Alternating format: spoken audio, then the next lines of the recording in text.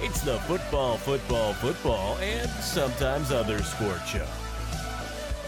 Here's your host, AJ Nicoletti. What up? FFF, SOSS, Dak down. At FFF, SOSS.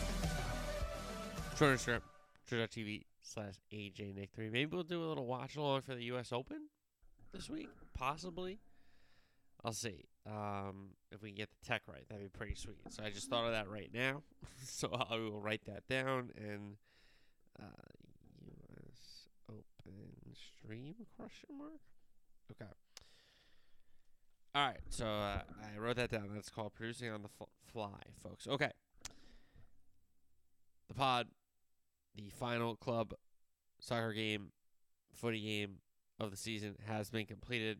Man City have won it. They've won the treble, so we will touch on that, of course, and lead off the show with that in the kickoff into a recap of how they did it in the Champions League final, a little recap of the big situations, the big moments in the match that had Pep Guardiola's Man City prevail and win the Champions League final en route to the treble.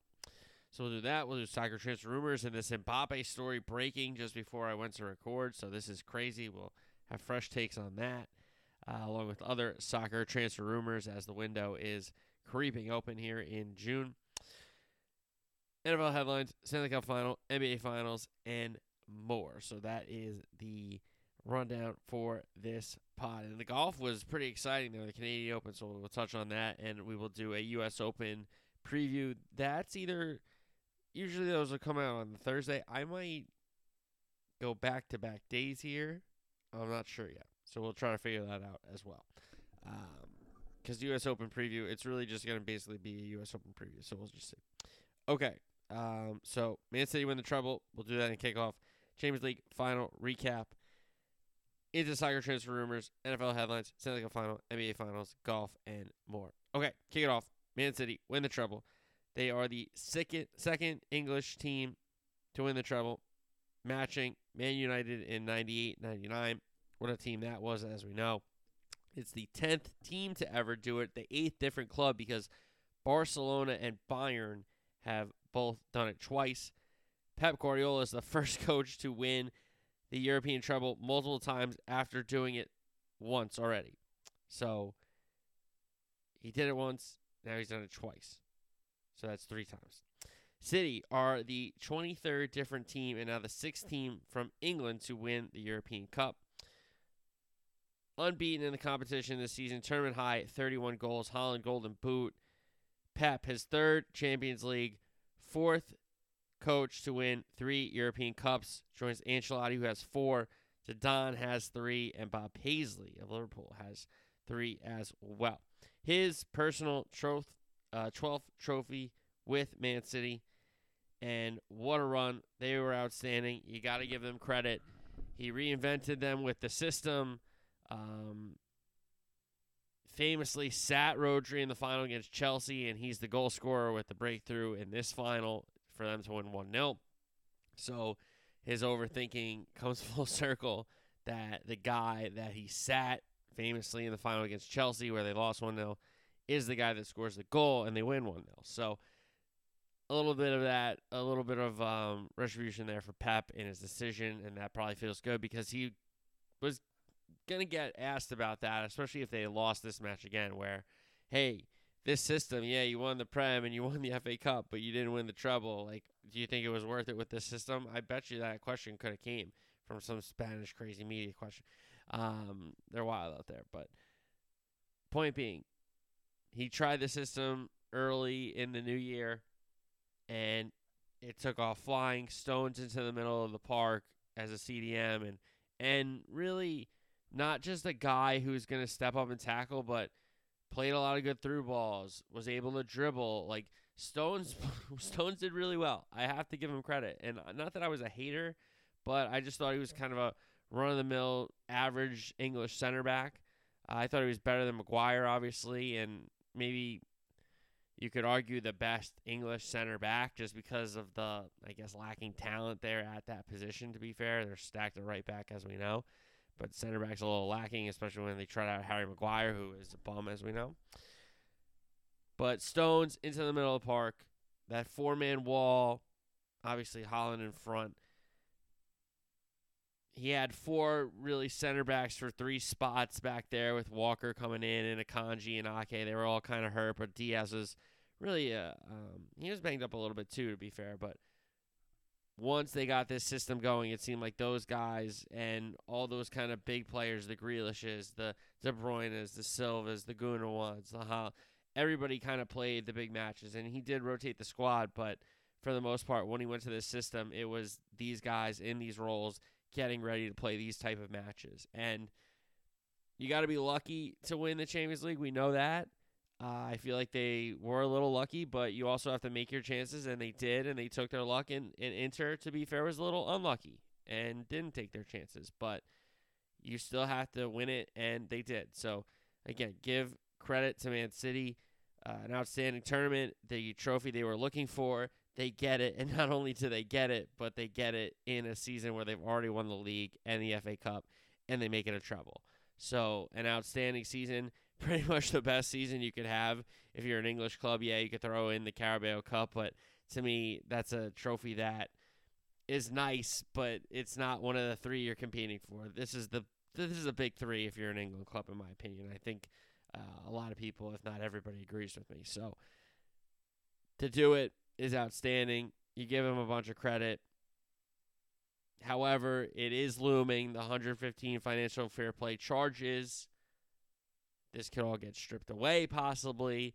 So, unfortunately, there could be a black eye on this record, a asterisk on this fantastic season for this Pep Guardiola club. And Pep has 1 year left on his deal, and it doesn't seem already that they're talking about re-upping or he's going to stick around. So, maybe it's national team time for Pep Guardiola and getting ready for the World Cup in 2026. But listen, they've had an outstanding season. He reinvented them. They've already been a good team. They bring in Holland. They bring in a guy in Akanji who was coming in for depth. I don't think he was going to be maybe next season a starter, consistently, but this season he really came in and Pep liked him and played him. Same kind of thing with Nathan Ake. Nathan Ake was never brought in to be really a starter in this team. He was supposed to be depth, and he could play left back, play that left center back position, obviously, because he's left-footed, and he does play that mostly, but Pep kind of molds these guys into the positions that he needs them to, and then he morphs the system, and he did a brilliant job. He did a brilliant job with the pieces he had, and you got to give him a ton of credit. And it's a brilliant season to win a treble. It's an outstanding achievement. It's things that you will only really do in FIFA, when you're playing in your career mode. Like, you don't see it often. It does not happen. They're the second English team and the first since '99, that United team. So you don't really see it. The fact that Pep's done it 3 times now is insane. And the way they've done it, unbeaten in the competition, and that tournament high 31 goals. And a final that you could argue was a coin flip, a final that you could argue that could have gone certainly either way, or at least maybe deserved extra time, which we'll get to in a second. But you got to be lucky to win these, and they benefited from some big moments. Some big moments, that's for sure. Now, for Inter, it's tough because there's nothing to be ashamed about. They went up against a Titan club and were in the game the whole time until really the last whistle. Until Man City scored in the 68th minute there, Inter were in the match to get 1-0 and sit on it. Unfortunately, it was City that got the first goal, and then Inter were fighting for an equalizer that they did not give up till the final whistle, and you got to give them credit. There's nothing to be ashamed about. Lukaku, I know those are tough misses, but oh man. But how about this for the Italian clubs? All 3 European finals this season: Inter Milan in the Champions League, Roma in the Europa League, Fiorentina in the Europa Conference League. All 3 of them lost in their finals. absolutely brutal for the Italians in European finals in this season. And it's not just two now. You get this Conference League, you get three finals, and to get three Italian teams and none of them win it, that is brutal. That is really, really brutal. And then the Florentino one was late, a Bowen winner, and the Roma was in pens. And this was a 1-0 loss. So those are tough. Those are tough. All right, match recap. Man City Inter, Champions League final. Man City win it 1-0. Team news in the 11s. For Man City, Akanji and Ake in. That meant Walker was out. So Diaz in that back line. We knew Ederson was going to be good, especially after Pep had rested him so much. And did play him in the mix there as well, to be fair. Stones and Rodri, the two holding that four-man wall, as we've come to know it. Grealish on one side, Bernardo Silva on the other, and De Bruyne and Gundogan patrolling the middle of the park with Haaland in front of them.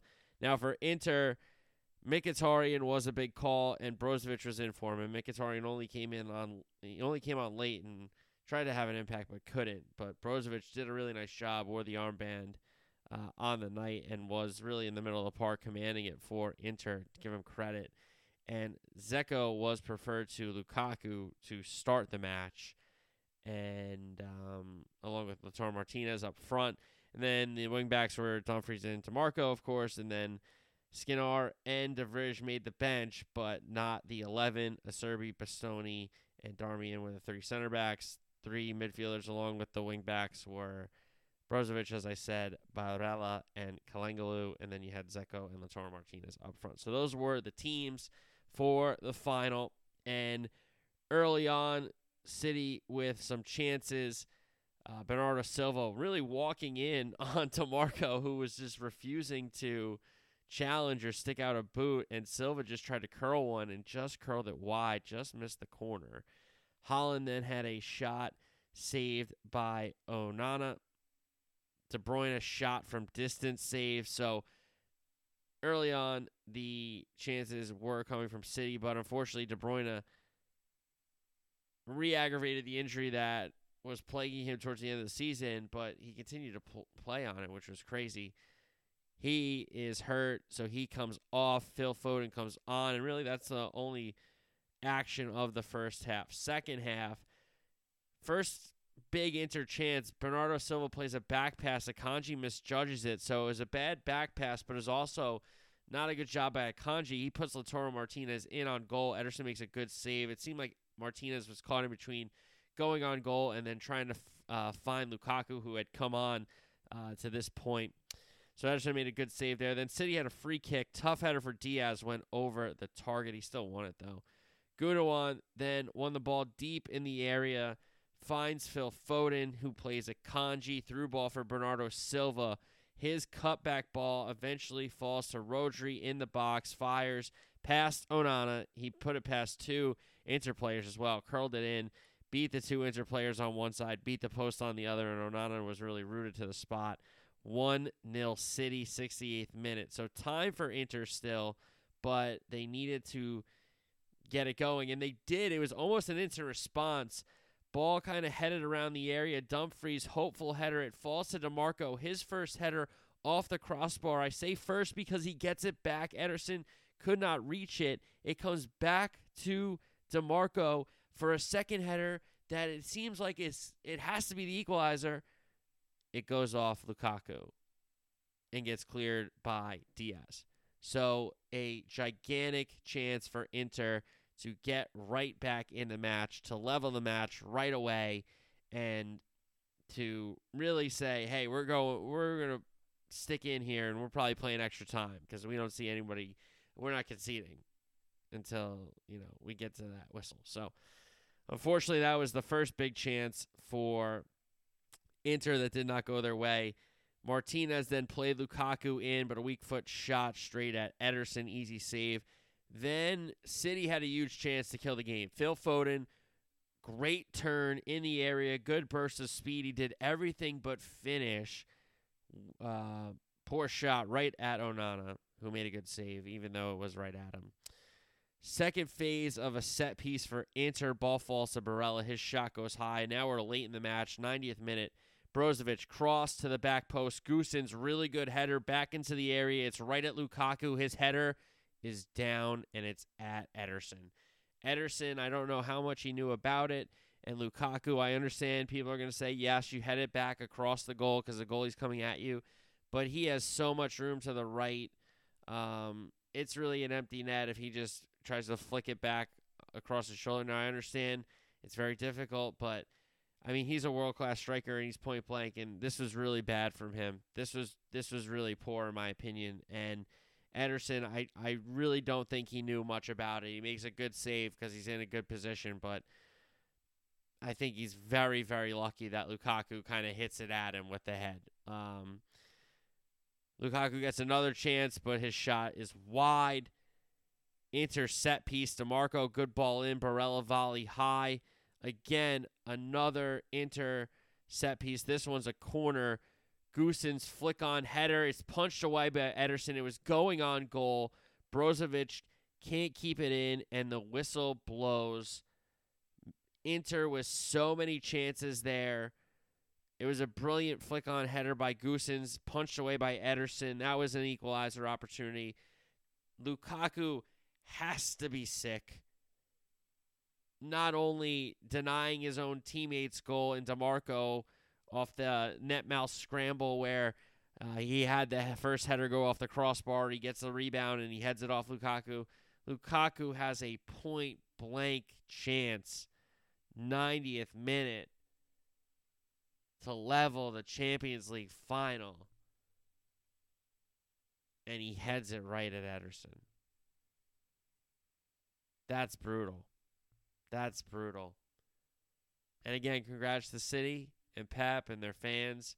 It's a shame that Kevin De Bruyne could not finish the match or at least go long enough to make an impact bigger than he had already with a couple chances, a couple through balls. But Foden came on, did a nice job. He's going to be a brilliant player in the future. He already is, in my opinion, a brilliant, brilliant player. And it's Man City's year, and you got to give him credit.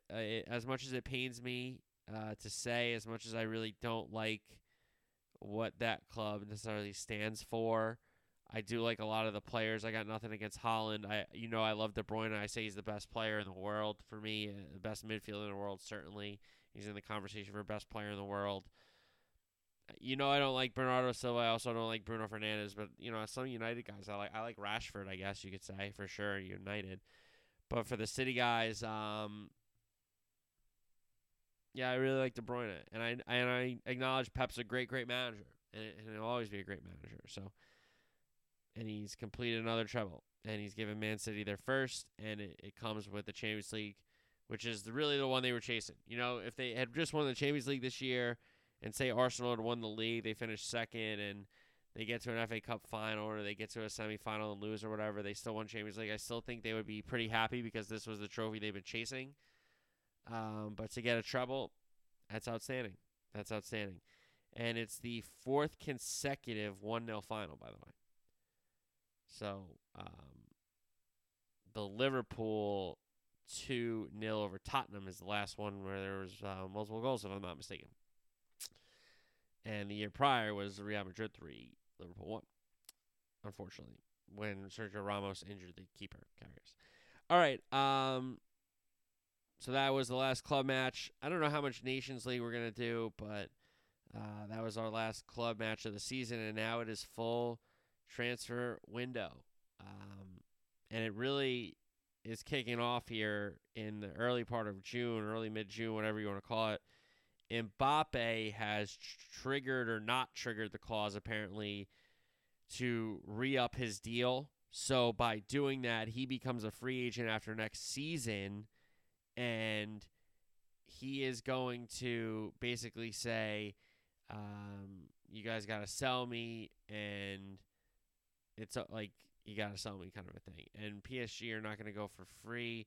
This is Fabrizio Romano, of course, reporting on Twitter because the soccer subreddit is down with so many subreddits. I don't know. He will not. This is his tweet.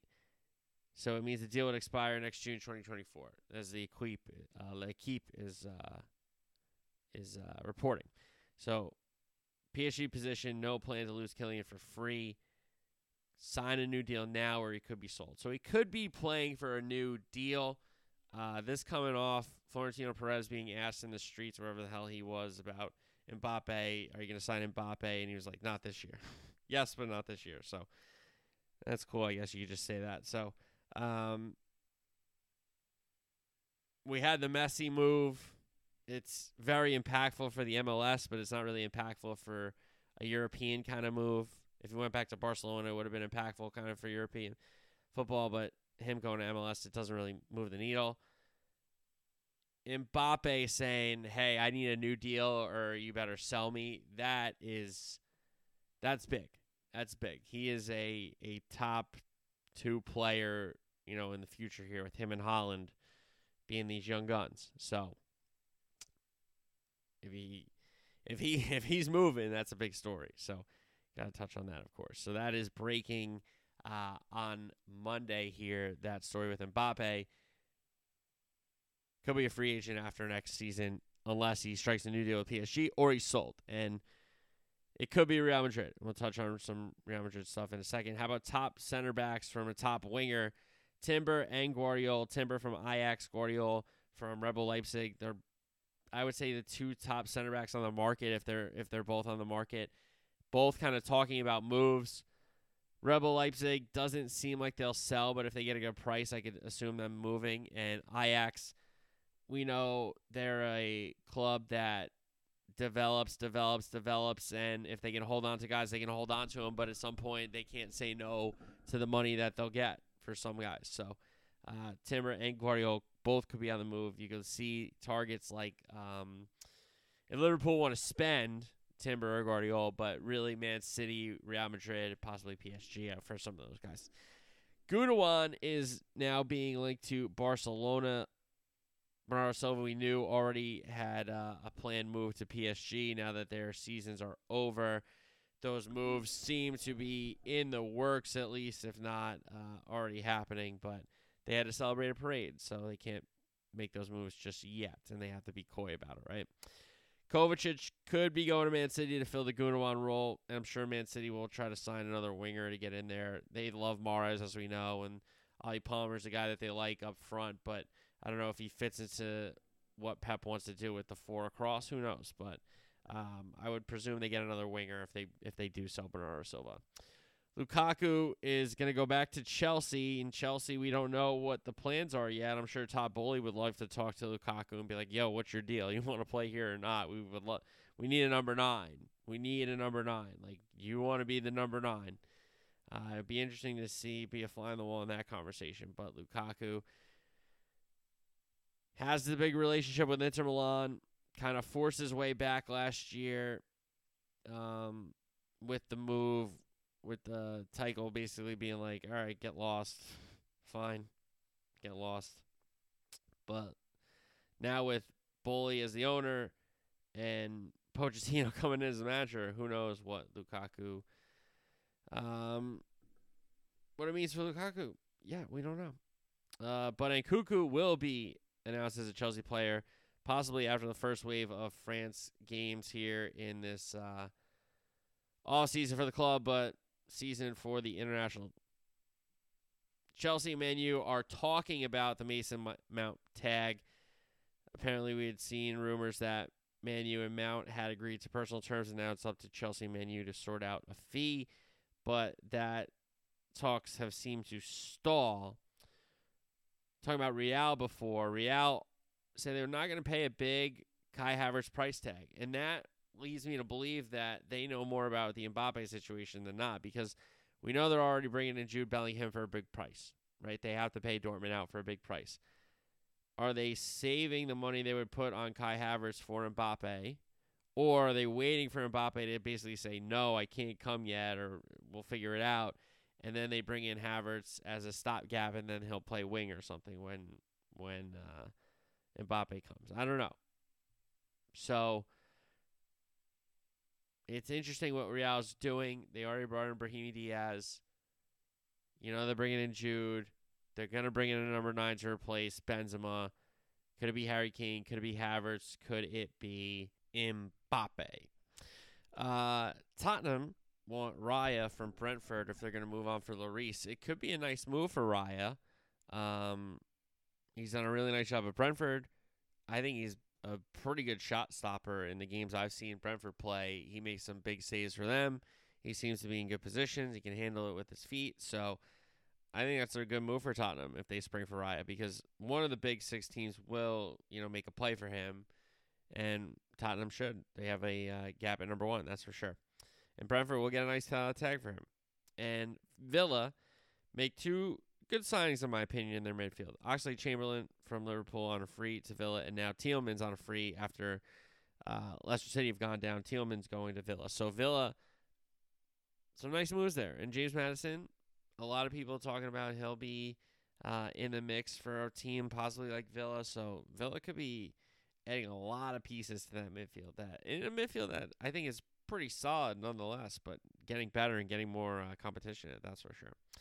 All right, NFL headlines, Minnesota stuff right away here. Dalvin Cook gets cut by the Vikings, and Daniel Hunter is going to sit out mandatory minicamp while they are fielding trade requests for him. So Dalvin Cook, it is a sign of the times in this National Football League that one of the top guys in his position gets cut. And I understand he hasn't been on the field as much as you would want him to. His team hasn't been the best team in the big spot, especially in the postseason.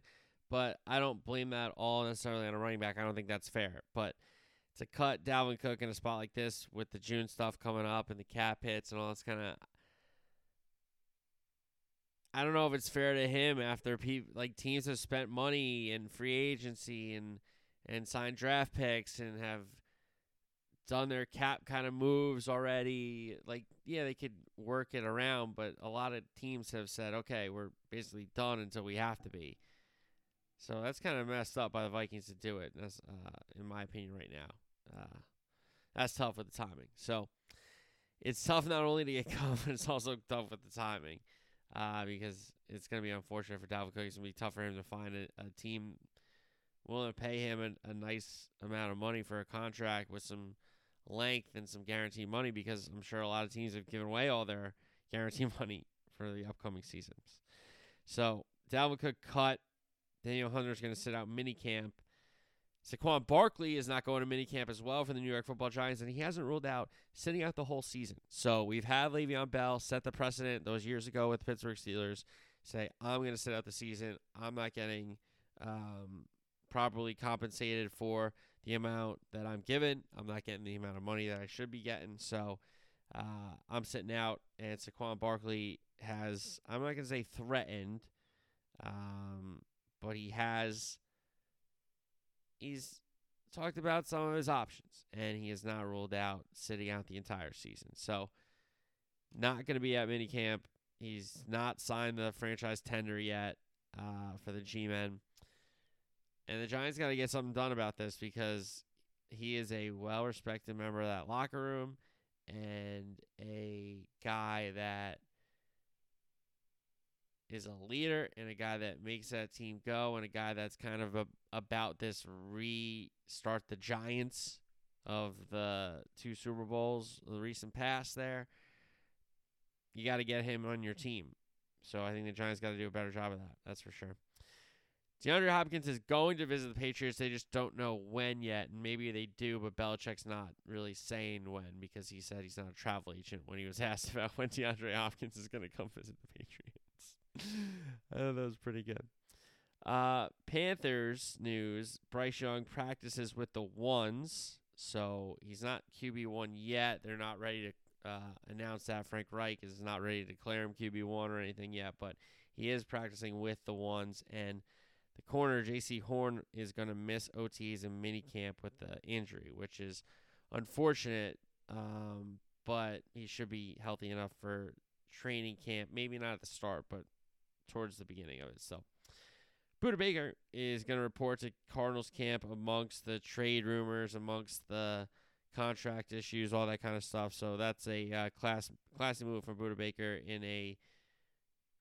going to a team where it's a new head coach, probably going to come in with a new system, maybe want to clean house a little bit, for him to report. I think that's pretty cool.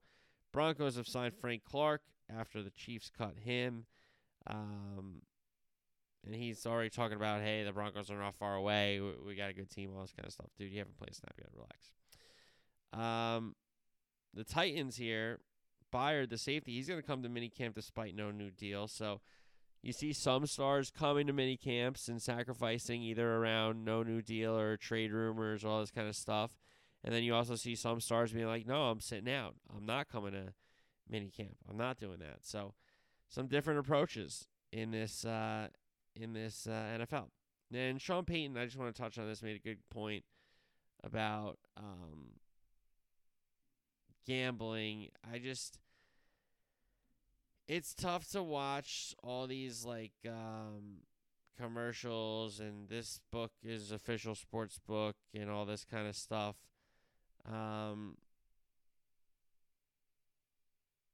He said we got to pack it from the league. Obviously, when policies change, it's our job to educate the players.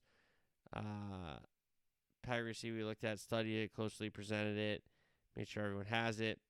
If you're a teacher and half your class gets a D, you better look at yourself. It's not the policy, but the implementation, the understanding, the education of the policy. So, unquote. So, basically, he's saying the rules are in place, but we got to do a better job of saying what's against the rules, what's for the rules, because I'm sure some players didn't understand that them placing bets on other players to do well in parlays, or they're like, well, it's not my team, it doesn't matter. Well, it just is the sign that you're betting on the league you play in, and you could bet on the games you're playing in, and that could affect the integrity. So, he makes a good point that if you're a teacher and your whole class is getting D's, you're not really doing a good job of teaching the material. It's true. All right, Stanley Cup final. Panthers and Golden Knights. As we know, the Panthers won Game 3 in overtime. That cut into the Vegas 2-0 lead to make it 2-1 Golden Knights in the series.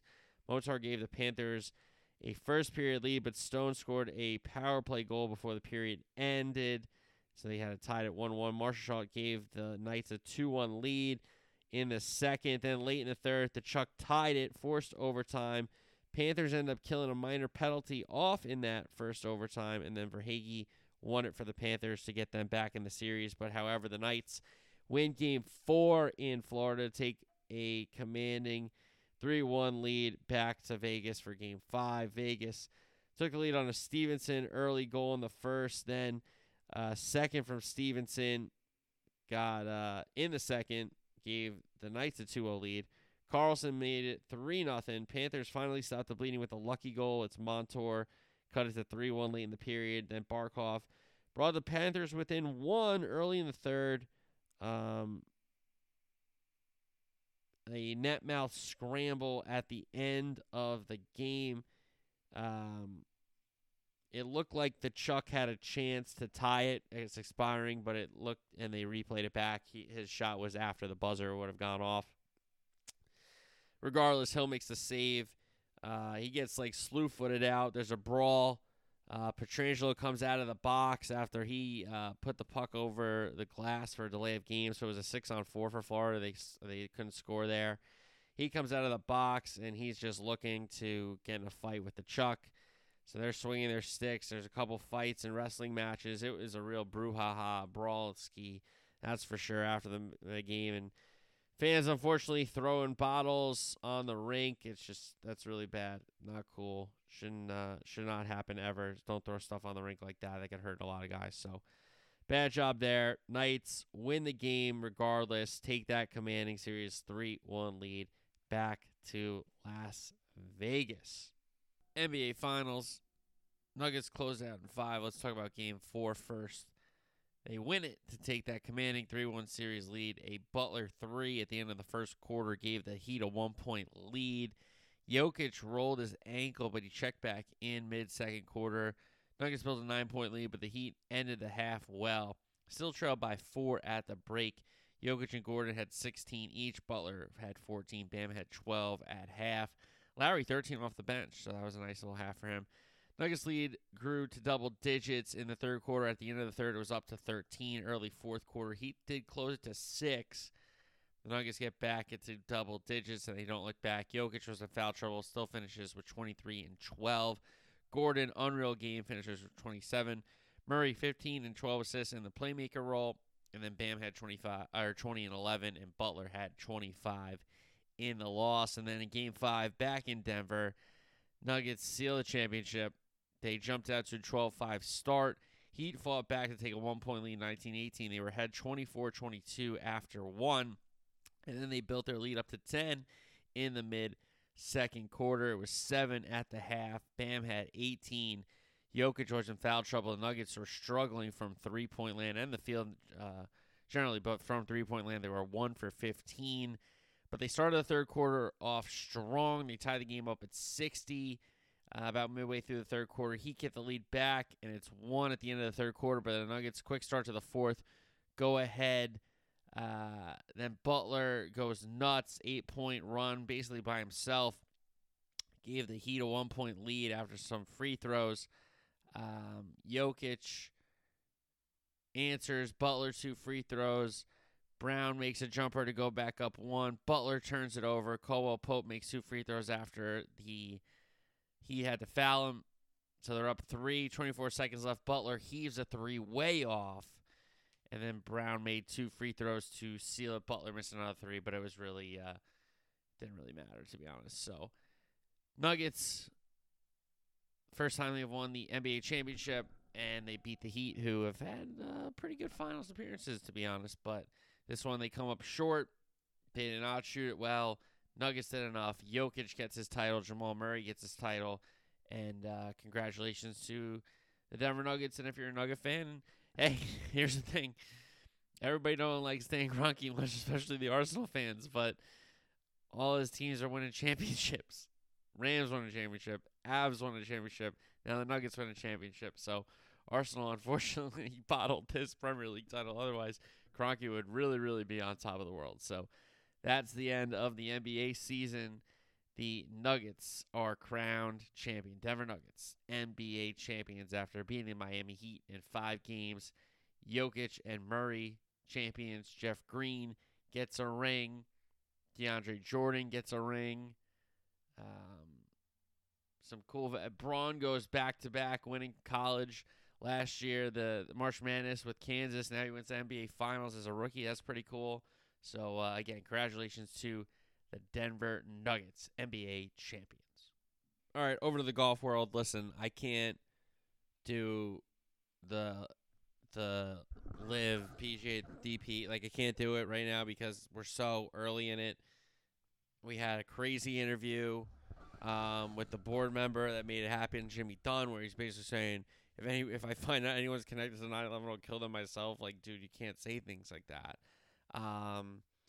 Now we have the Senate, the U.S. Senate calling for action, investigation. So we're so early in this.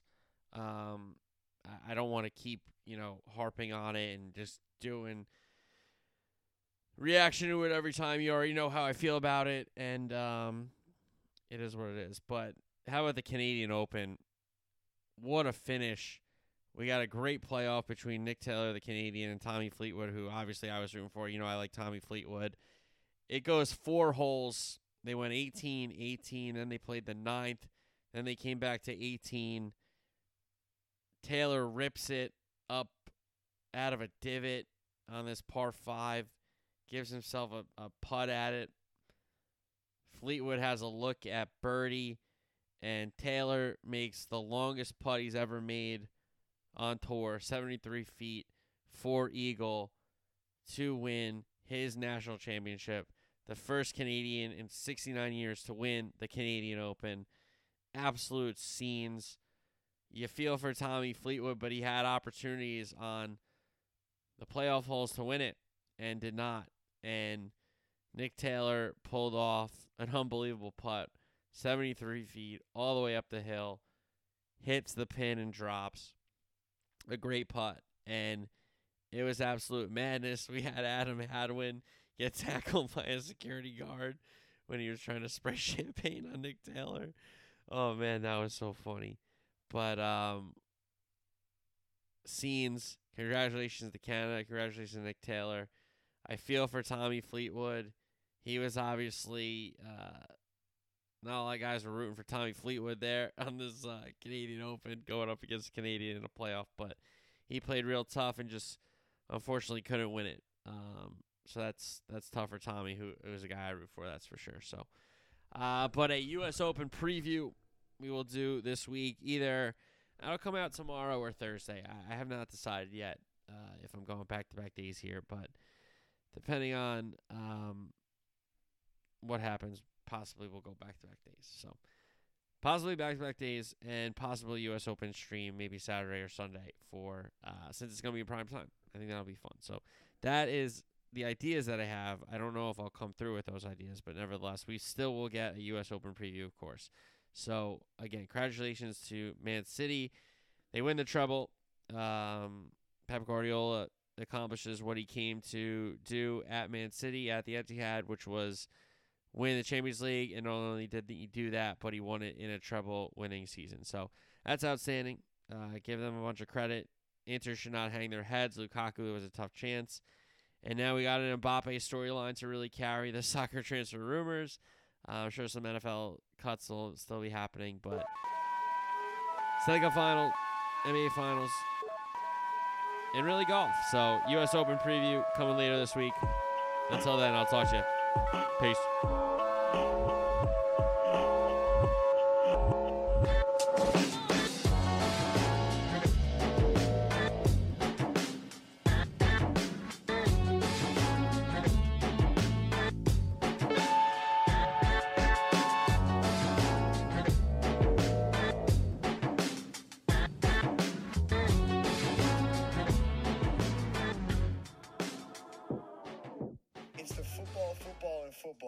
Sometimes other sports show. That's the name of it.